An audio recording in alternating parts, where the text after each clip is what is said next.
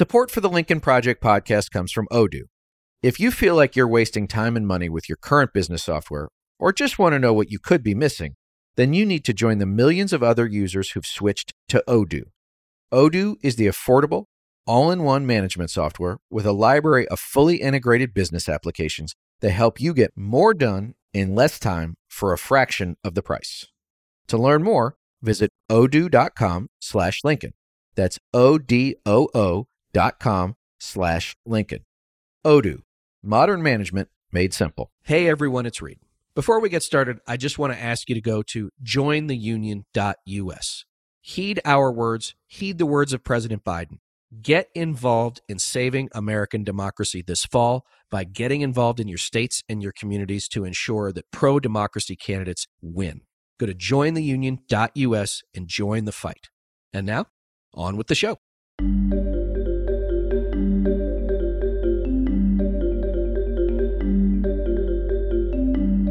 Welcome back to the Lincoln Project. I'm your host, Reed Galen. This is part 2 of our latest conversation with Rick Wilson, Joe Trippi, and Stuart Stevens about the 2022 midterms and beyond. If you didn't catch part 1 of our conversation, we welcome you to give it a listen. Now, let's resume our talk with Rick, Joe, and Stuart. So, Joe, in 2016, Hillary Clinton lost, we all know. But she lost not so much because Donald Trump got more votes, although he did, but because a lot of key Democratic constituencies, i.e. African-American voters in places like Detroit and Philadelphia, stayed home. A similar thing happened to Trump in 20, which was 17,000 voters in Wisconsin, 30,000 voters in Pennsylvania, 50,000 voters in Georgia that should have voted for him as the Republican nominee, left his name blank, left the presidential line blank. And so how do we make sure that pro-democracy voters don't allow for an undervote in a lot of these key races, whether or not that's Arizona, Nevada, Michigan, Wisconsin, Pennsylvania? Because that's what scares me, is not that there aren't enough pro-democracy voters, is that they either don't believe it or don't care enough to show up. Well, the first thing I'd point out is that 2016 and 2020 were presidential years, and Donald Trump was on the ballot, and he's not on the ballot in 2022. And by the way, neither is Joe Biden. And so if you start looking at 2018, where Democrats did really well in response to Trump, and Trump voters were more likely to stay home and did. But what we see now is the last 5 special congressional elections that have occurred this year, Democrats have way outperformed what Joe Biden got in respect to the Biden-Trump vote. And we talked about Ryan and Molinaro in New York 19, Alaska. I know it was a different system of voting up there, but the Democrat won. There are real signs, again, since Dobbs, that the energy has moved to the Democratic side. I'd say go through your contact list, challenge every one of your friends, make sure that they're voting. And by the way, even think about trying to reach out to some of those friends that you stopped talking to the last 2 or 3 years. Pick 1 or 2 and just see if you can redo that friendship in a way that sits down, tries to get them to think about what they're doing. Most of them won't. I understand that. And I can see a bunch of people screaming at the podcast right now. But I think nothing gets people to vote more than knowing that their friends are asking and counting on them to do it. I mean, it's the peer pressure thing. And so I think that's really important. But I also think there'll be plenty of people who come out, particularly with the message of democracy's on the ballot on the Democratic side, and it won't have a whole lot to do with Biden not being on the ballot either. But Stuart, Donald Trump may not be on the ballot, but he's sure as heck trying to make everybody believe he is. Just won't go away. And not surprising. I mean, that's his nature. I mean, being president of the United States was the greatest thing for him, not necessarily because of the power and the money, but also because the entire world, all 8 billion of us, had to pay attention to him on a daily basis. Now, we go back more than a month to the FBI searching of Mar-a-Lago and all of the attendant insanity that comes along with that. They can't shut him up. They won't shut him up. He was in Pennsylvania recently with Doug Mastriano, going full MAGA. And so talk to us a little bit about, in your mind, what you do think his effect will be, because I know that there are Republicans in my life who voted for Trump in 16 and 20, but, want rid of him. They don't want him back. One of the things that we forget is Trump won in 16 with 46.1% of the vote. Romney lost in 2012 with 47.2% of the vote. So how did that happen? Basically because there were more third-party voters, and the share of the white vote increased in proportion to the non-white vote. And I think that it's a real lesson about intensity here. And it is critical that younger voters in particular, that was Biden's best group, that they understand what is at stake here. And I think that Republicans are doing everything they can to show them. So, if I had just woken you up in the middle of the night, a few years ago and said, hey, look, there's going to be a law in Texas that if you turn in a woman that you think is getting an abortion, you could make a bunch of money. If you had told me that, I would have said it's crazy. If we had said that 46 different states are voting on or considering or have voted on legislation to increase the power of legislatures to overturn the popular vote, I would have said it was paranoid. But this is stuff that is real. We talk about democracy, and when everybody was saying a few months ago, democracy is an ethereal thing. People aren't going to be affected by it because it doesn't affect their lives. I think people are seeing how it does affect their life. Look at what happened in Kansas. And you look at the very smart advertising campaign that the pro-choice side did. It was about freedom. It was about individual rights. It was about an intrusive government. And you look at someone like, Ron DeSantis. He's running a bathroom and bedroom campaign. There's nothing about it that'll make your life better. It's about fear. And ultimately, the Republican Party has become a party about frightful people who are afraid of change. And my old friend and client Haley Barber used to say, well, it was good for politicians to be for the future because it was going to happen anyway. And that's what the Democratic Party really needs to stress here. But Rick, isn't the whole idea behind an authoritarian movement the idea that the future doesn't matter, the past doesn't matter, it's only the present? Rick Smith, good friend of the Lincoln Project, talking about his Teamster buddies who love Doug Mastriano, and he said, they're going to pass right to work and it's going to ruin your life. And he's like, we don't care, right? And so they want you to believe that nothing matters. They want you to believe that good and bad don't exist, right and wrong don't matter, up is down, down is up. And that's what so much of this is about, is Donald Trump can do anything because lol, nothing matters anyway. The lol, nothing matters movement in 2016 was sort of started by Ben Dominic and a bunch of other sort of cynical Republican media types. And they were laughing, oh, yeah, Trump's going to do this, nothing matters, ha, ha, ha. Well, once that nihilism took root, it has infected the educated class of the Republican Party, the smart set, the consultants, the lobbyists, a lot of the elected officials, and they stopped caring about the implications because all they want to do is win. And look, one of the things that Lincoln Democracy Institute's doing right now is studying the language of authoritarianism in American politics and how we're going to basically be able to score out people inside of our politics who've just adopted that entire philosophy of nothing matters, live for the moment, crush the enemy, drive the libs into the sea. And if you live in a country like that where your politics are defined in a way that's, my side won, your side lost this time, but my side will achieve the final victory and destroy your side. My side will purge your side. My side will put your side in jail. My side will have the freedom to attack you physically, violently. If you live in that sort of country, you don't live in the America that any of us recognized or have worked for or treasured. You live in somewhere that is essentially on a spectrum of authoritarian to fascist to dictatorship. And those things should frighten the shit out of Americans.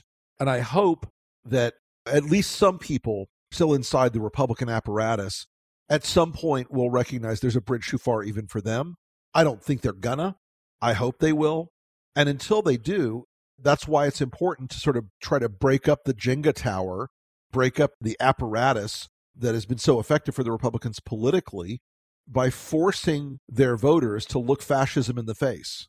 So, Joe, let's talk about the media for a second. So we've seen CNN have this for them, big change, right? Which was they had plenty of on-air personalities who I think to call them anti-Trump is true, but in the most superficial sense, which is they just were not willing to go on air and put up with the bullshit. They weren't willing to say, well, this is normal. They're willing to lie. And now you have, Jeff Zeleny, Breonna Keeler talking about the Marines at Biden's speech. Now you have Jake Tapper saying that, wouldn't it be clever for Joe Biden to take Donald Trump to Queen Elizabeth II's funeral? Turns out there's not going to be a delegation, so that's sort of moot. But is it just relevance? Is it just 5,000 more eyeballs during the day side? Like, they know better, but they don't seem to care. It's all eyeballs. That's what it is.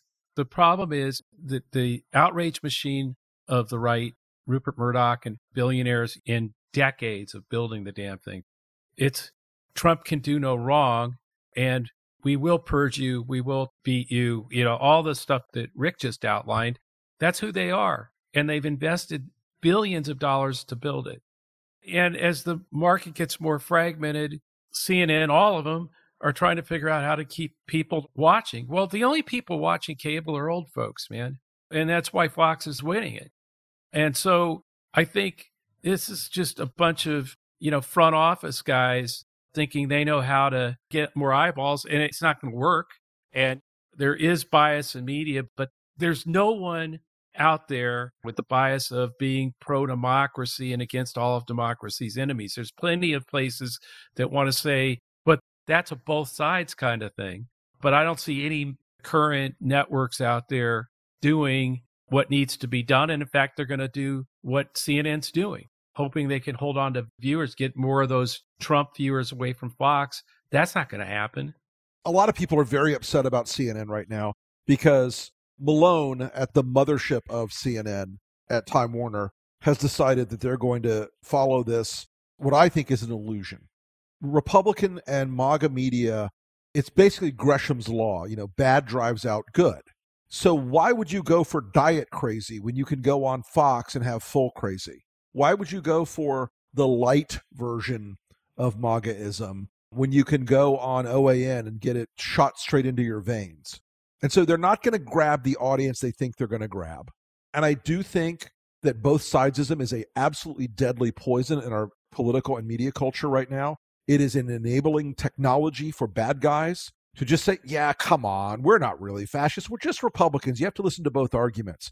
No, if you have Martha Stewart and Hannibal Lecter sitting at a table together and she has recipes and he has recipes, they're not the same thing. You don't want the Hannibal Lecter recipes. But this is an argument that I think is going to continue to consume a lot of Americans because they don't have a place to go. They don't have a place where they feel like there is a bias for truth and democracy and America that isn't crazy and jingoistic on the Fox side or too hypercritical of America on the other side. Because, most Americans, they know we're a flawed country. They get it. They know we're a flawed country. But they don't want it rubbed in their face every single second that everything is doom and gloom. They don't want to feel like it's hopeless. I wish we had a media outlet in the country that spoke to the fight and the urgency of the fight for democracy right now. I wish we had a place where people could sit down and say, we need to clear the decks of all the other ideological baggage that we have and focus on the fact that if we don't get this right and don't get it right today, we could lose this country. I think that's part of what is reflected in the frustration that's been growing about CNN among a lot of folks. But Rick, I just want to say, look, that's why I joined you guys in the first place. It wasn't right, left. It's not Republicans versus Democrats. It's all of us pro-democracy versus democracy's enemies, and we had to join together. And I do think that same hunger that is there for a media outlet to take that mission on. I think the greatest difficulty that our media has now is this legacy that there is an obligation to tell both sides of a lie. And there's not. It is an outdated concept that comes from this belief that there is an agreeable good that will govern the discussion in America. And what we've discovered in the Trump era so much, a lot of the so-called guardrails of our democracy are in fact voluntary. And, maybe that's what self-governance was about, the idea that you have to govern yourself. And I think that this is the great difficulty that journalists have had covering Trump.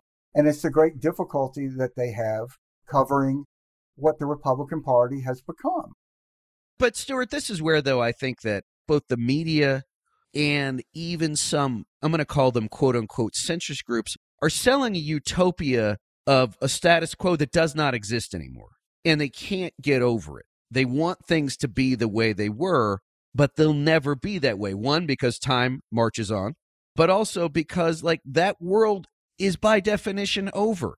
Trump was elected, 1 million dead Americans, Russia invades Ukraine, right? Like we're recording this on September 12th, right? In the 21 years since 9/11, we've had like 5 or 6 black swan events.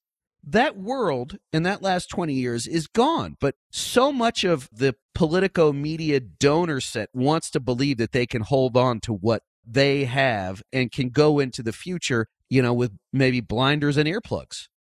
And underneath this is the reality that America is becoming a different country. America is becoming a majority country. And I think that we don't talk enough about the role of race in this, because the Republican Party has become a white grievance party. 85% of Trump's coalition is white. The country's 57% white. And since we've been on this podcast, it's become less so. And that is the sort of desperation that is out there in the Republican Party, because there was a sense that they had a birthright, something they could count on by being white. And that's changing. And the Republican Party had a choice. Either do the hard work to ask yourself, why is it we are not appealing to large numbers of non-white voters, particularly African Americans, or go the other way and try to change the rules. That's the path that Republicans have gone down. And the people out there like Ross Stewart, the New York Times saying, well, things aren't that bad. Does Joe Biden really believe that there's a danger to democracy? The answer is yes, things are that bad. And I think, you talked about this, Reed, the role of language here.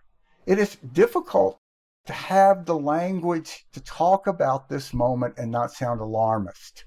I've said this before, it's like a pandemic. Whatever you say at the beginning is going to sound alarmist. And odds are at the end, you're going to look back on it and think it was way insufficient. And again, it goes back to the lack of a media voice in this country that captures that sense that we are in this struggle and we must fight, and the old rules of journalism shouldn't apply.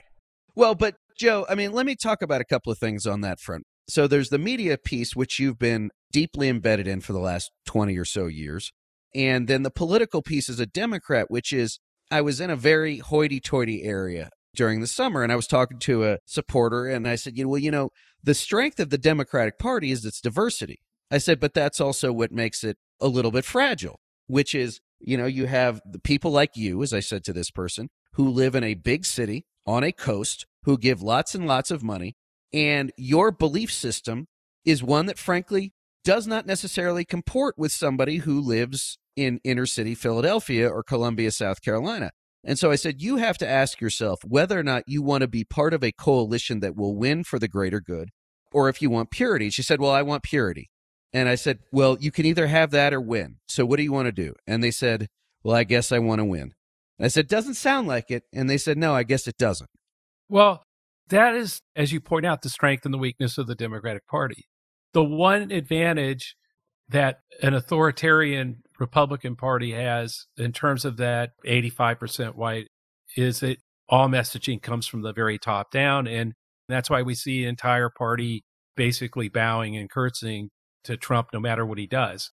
And now the MAGA base, he's even lost control of. But again, the messaging itself, it's very easy to have that repeated. And also with the outrage machine, just keep repeat. And the outrage machine is there and it's all top down. Even that might start to fragment and bust up on them. Hopefully, we'll see. But on the Democratic side, this has been a problem from the beginning. There is no hierarchy like that. That will never happen in the Democratic Party. Again, that's a strength. There's obviously fierce debate sometimes. And we saw that early on in the Biden administration as he was trying to get things done, the different wings of the party fighting it out. But I think, and this happened, by the way, in 92 for Democrats, there was the same just schisms between all the different wings. And having been defeated by Reagan twice and George H.W. Bush for the third time, that arguing and the lack of a coherent message went away. And a guy like Bill Clinton was able to pull all the factions of the party unified and move them and win.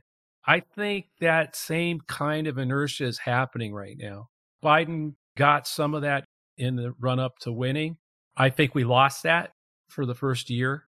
Each wing wanted to get what it wanted done.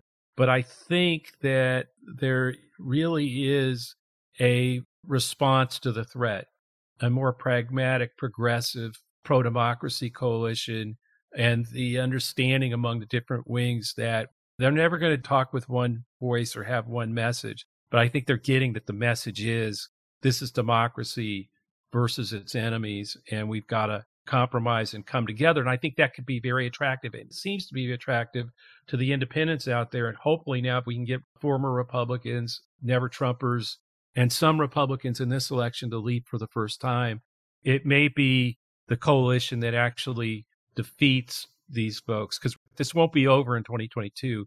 That coalition's going to have to build through 2024 and 2026. Like with the Democrats getting creamed in 3 straight elections, I think MAGA has to be crushed in 3 elections. And even then, they'll still be out there. No, and as we sort of swing into the home stretch here, Rick, I was on the phone with a French reporter late last week because I was going through states like Michigan, Pennsylvania, Arizona, and they said, so what you're saying is you really believe that if Doug Mastriano or Kerry Lake wins and Donald Trump's the nominee, that they'll steal the election?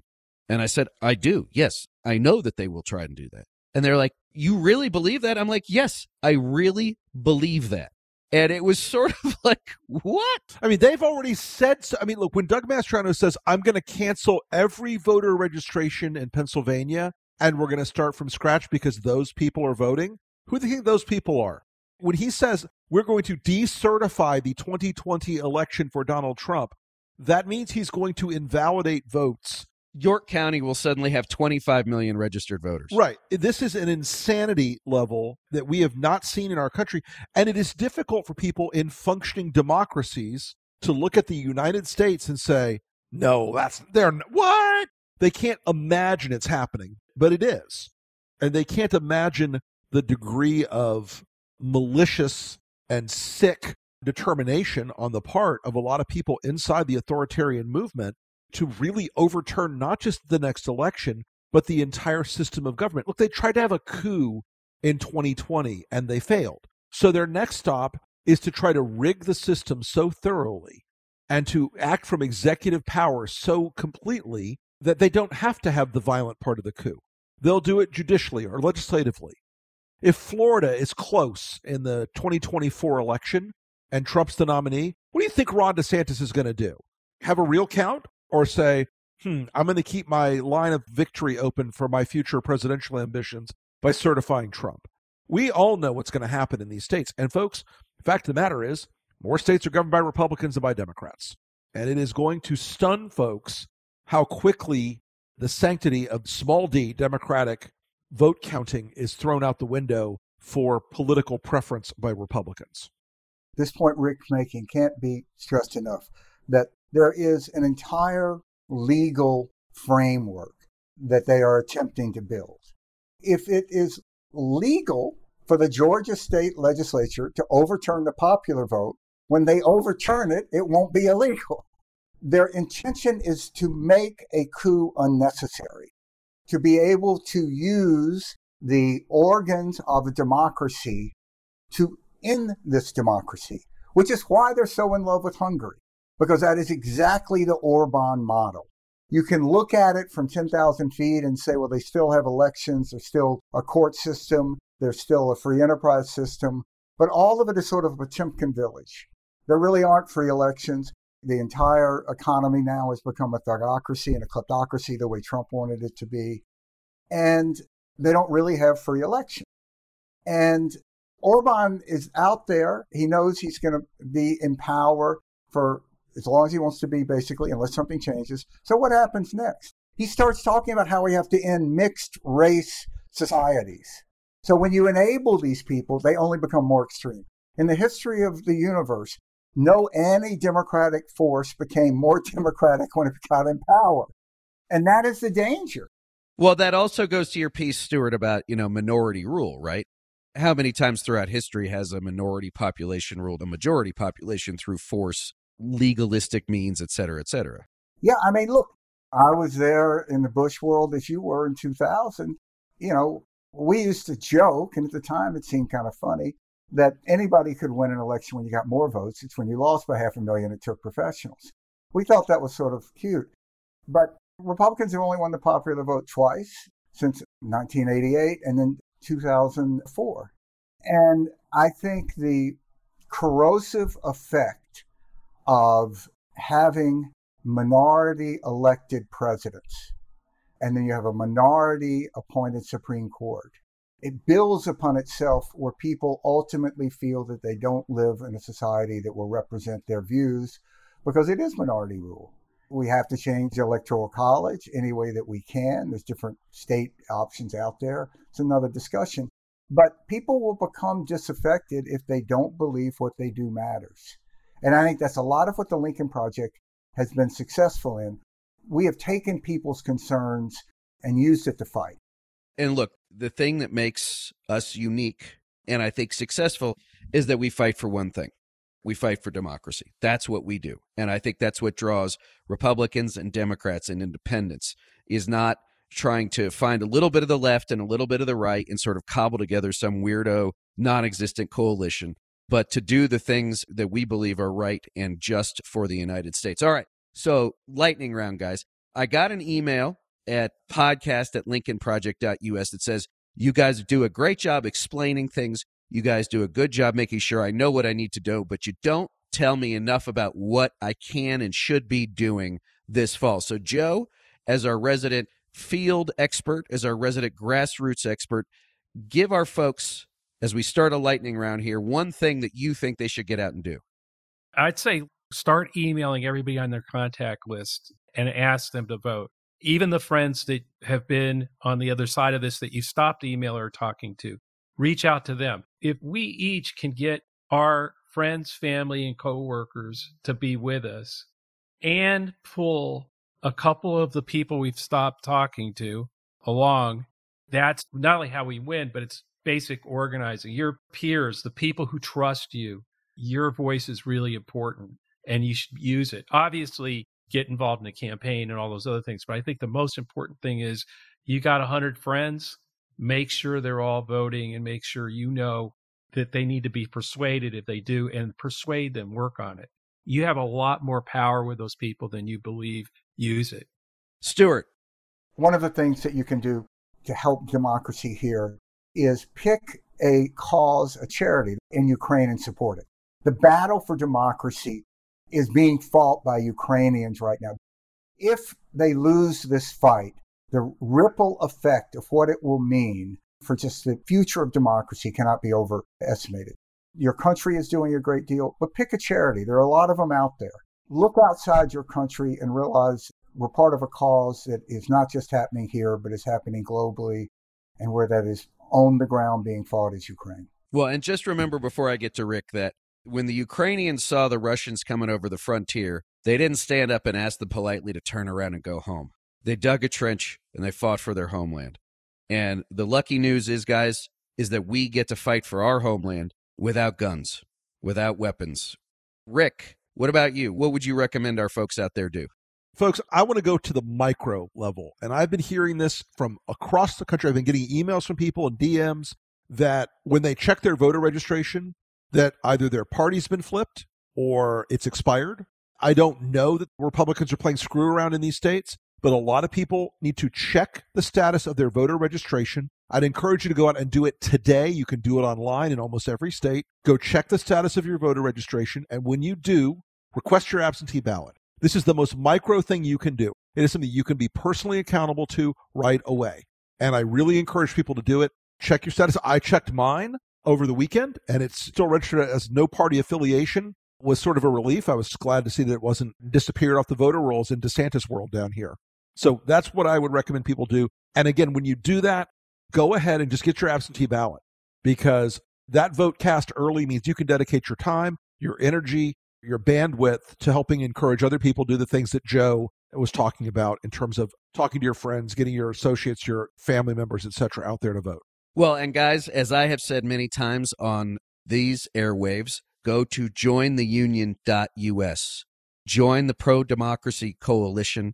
As Joe noted, this is one that has to grow and has to grow continuously and fast across the country. Jointheunion.us.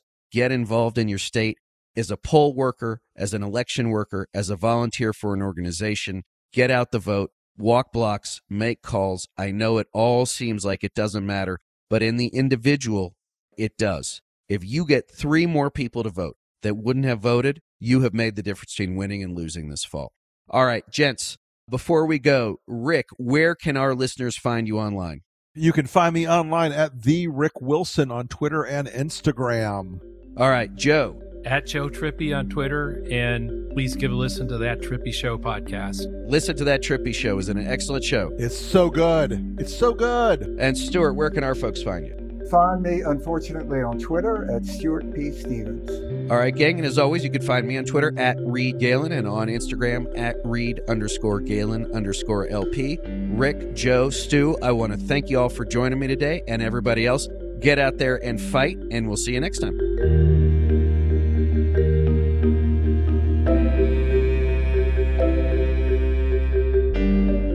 Thanks again to everyone for listening. Be sure to follow and subscribe to The Lincoln Project on Apple Podcasts, Spotify, Google, or however you listen. Don't forget to leave a 5-star review. To connect with us, follow us on Twitter at Project Lincoln, and for more information on our movement, to join our mailing list, subscribe to our newsletter, or make a contribution to our efforts, visit lincolnproject.us. If you want to message the podcast directly, please send an email to podcast@lincolnproject.us. And if you want to personally join the fight to save our nation's democracy, visit jointheunion.us. Also, be sure to check out our growing LPTV lineup, including The Breakdown with Tara Setmeyer and Rick Wilson, which airs Tuesdays and Thursdays at 7 p.m. Eastern. We're Speaking with Lisa Senecal and Maya May, which airs Wednesdays at 7 p.m. Eastern. And Lunch with Lincoln, which airs every Monday at noon Eastern. Plus, we'd love you to check out our newest show, The Game We're In, with Maya May and Trigby Olson, which airs Mondays at 7 p.m. Eastern. All shows you can stream live on the Lincoln Project's YouTube, Facebook, or Twitter feeds. For the Lincoln Project, I'm Reed Galen. I'll see you on the next episode.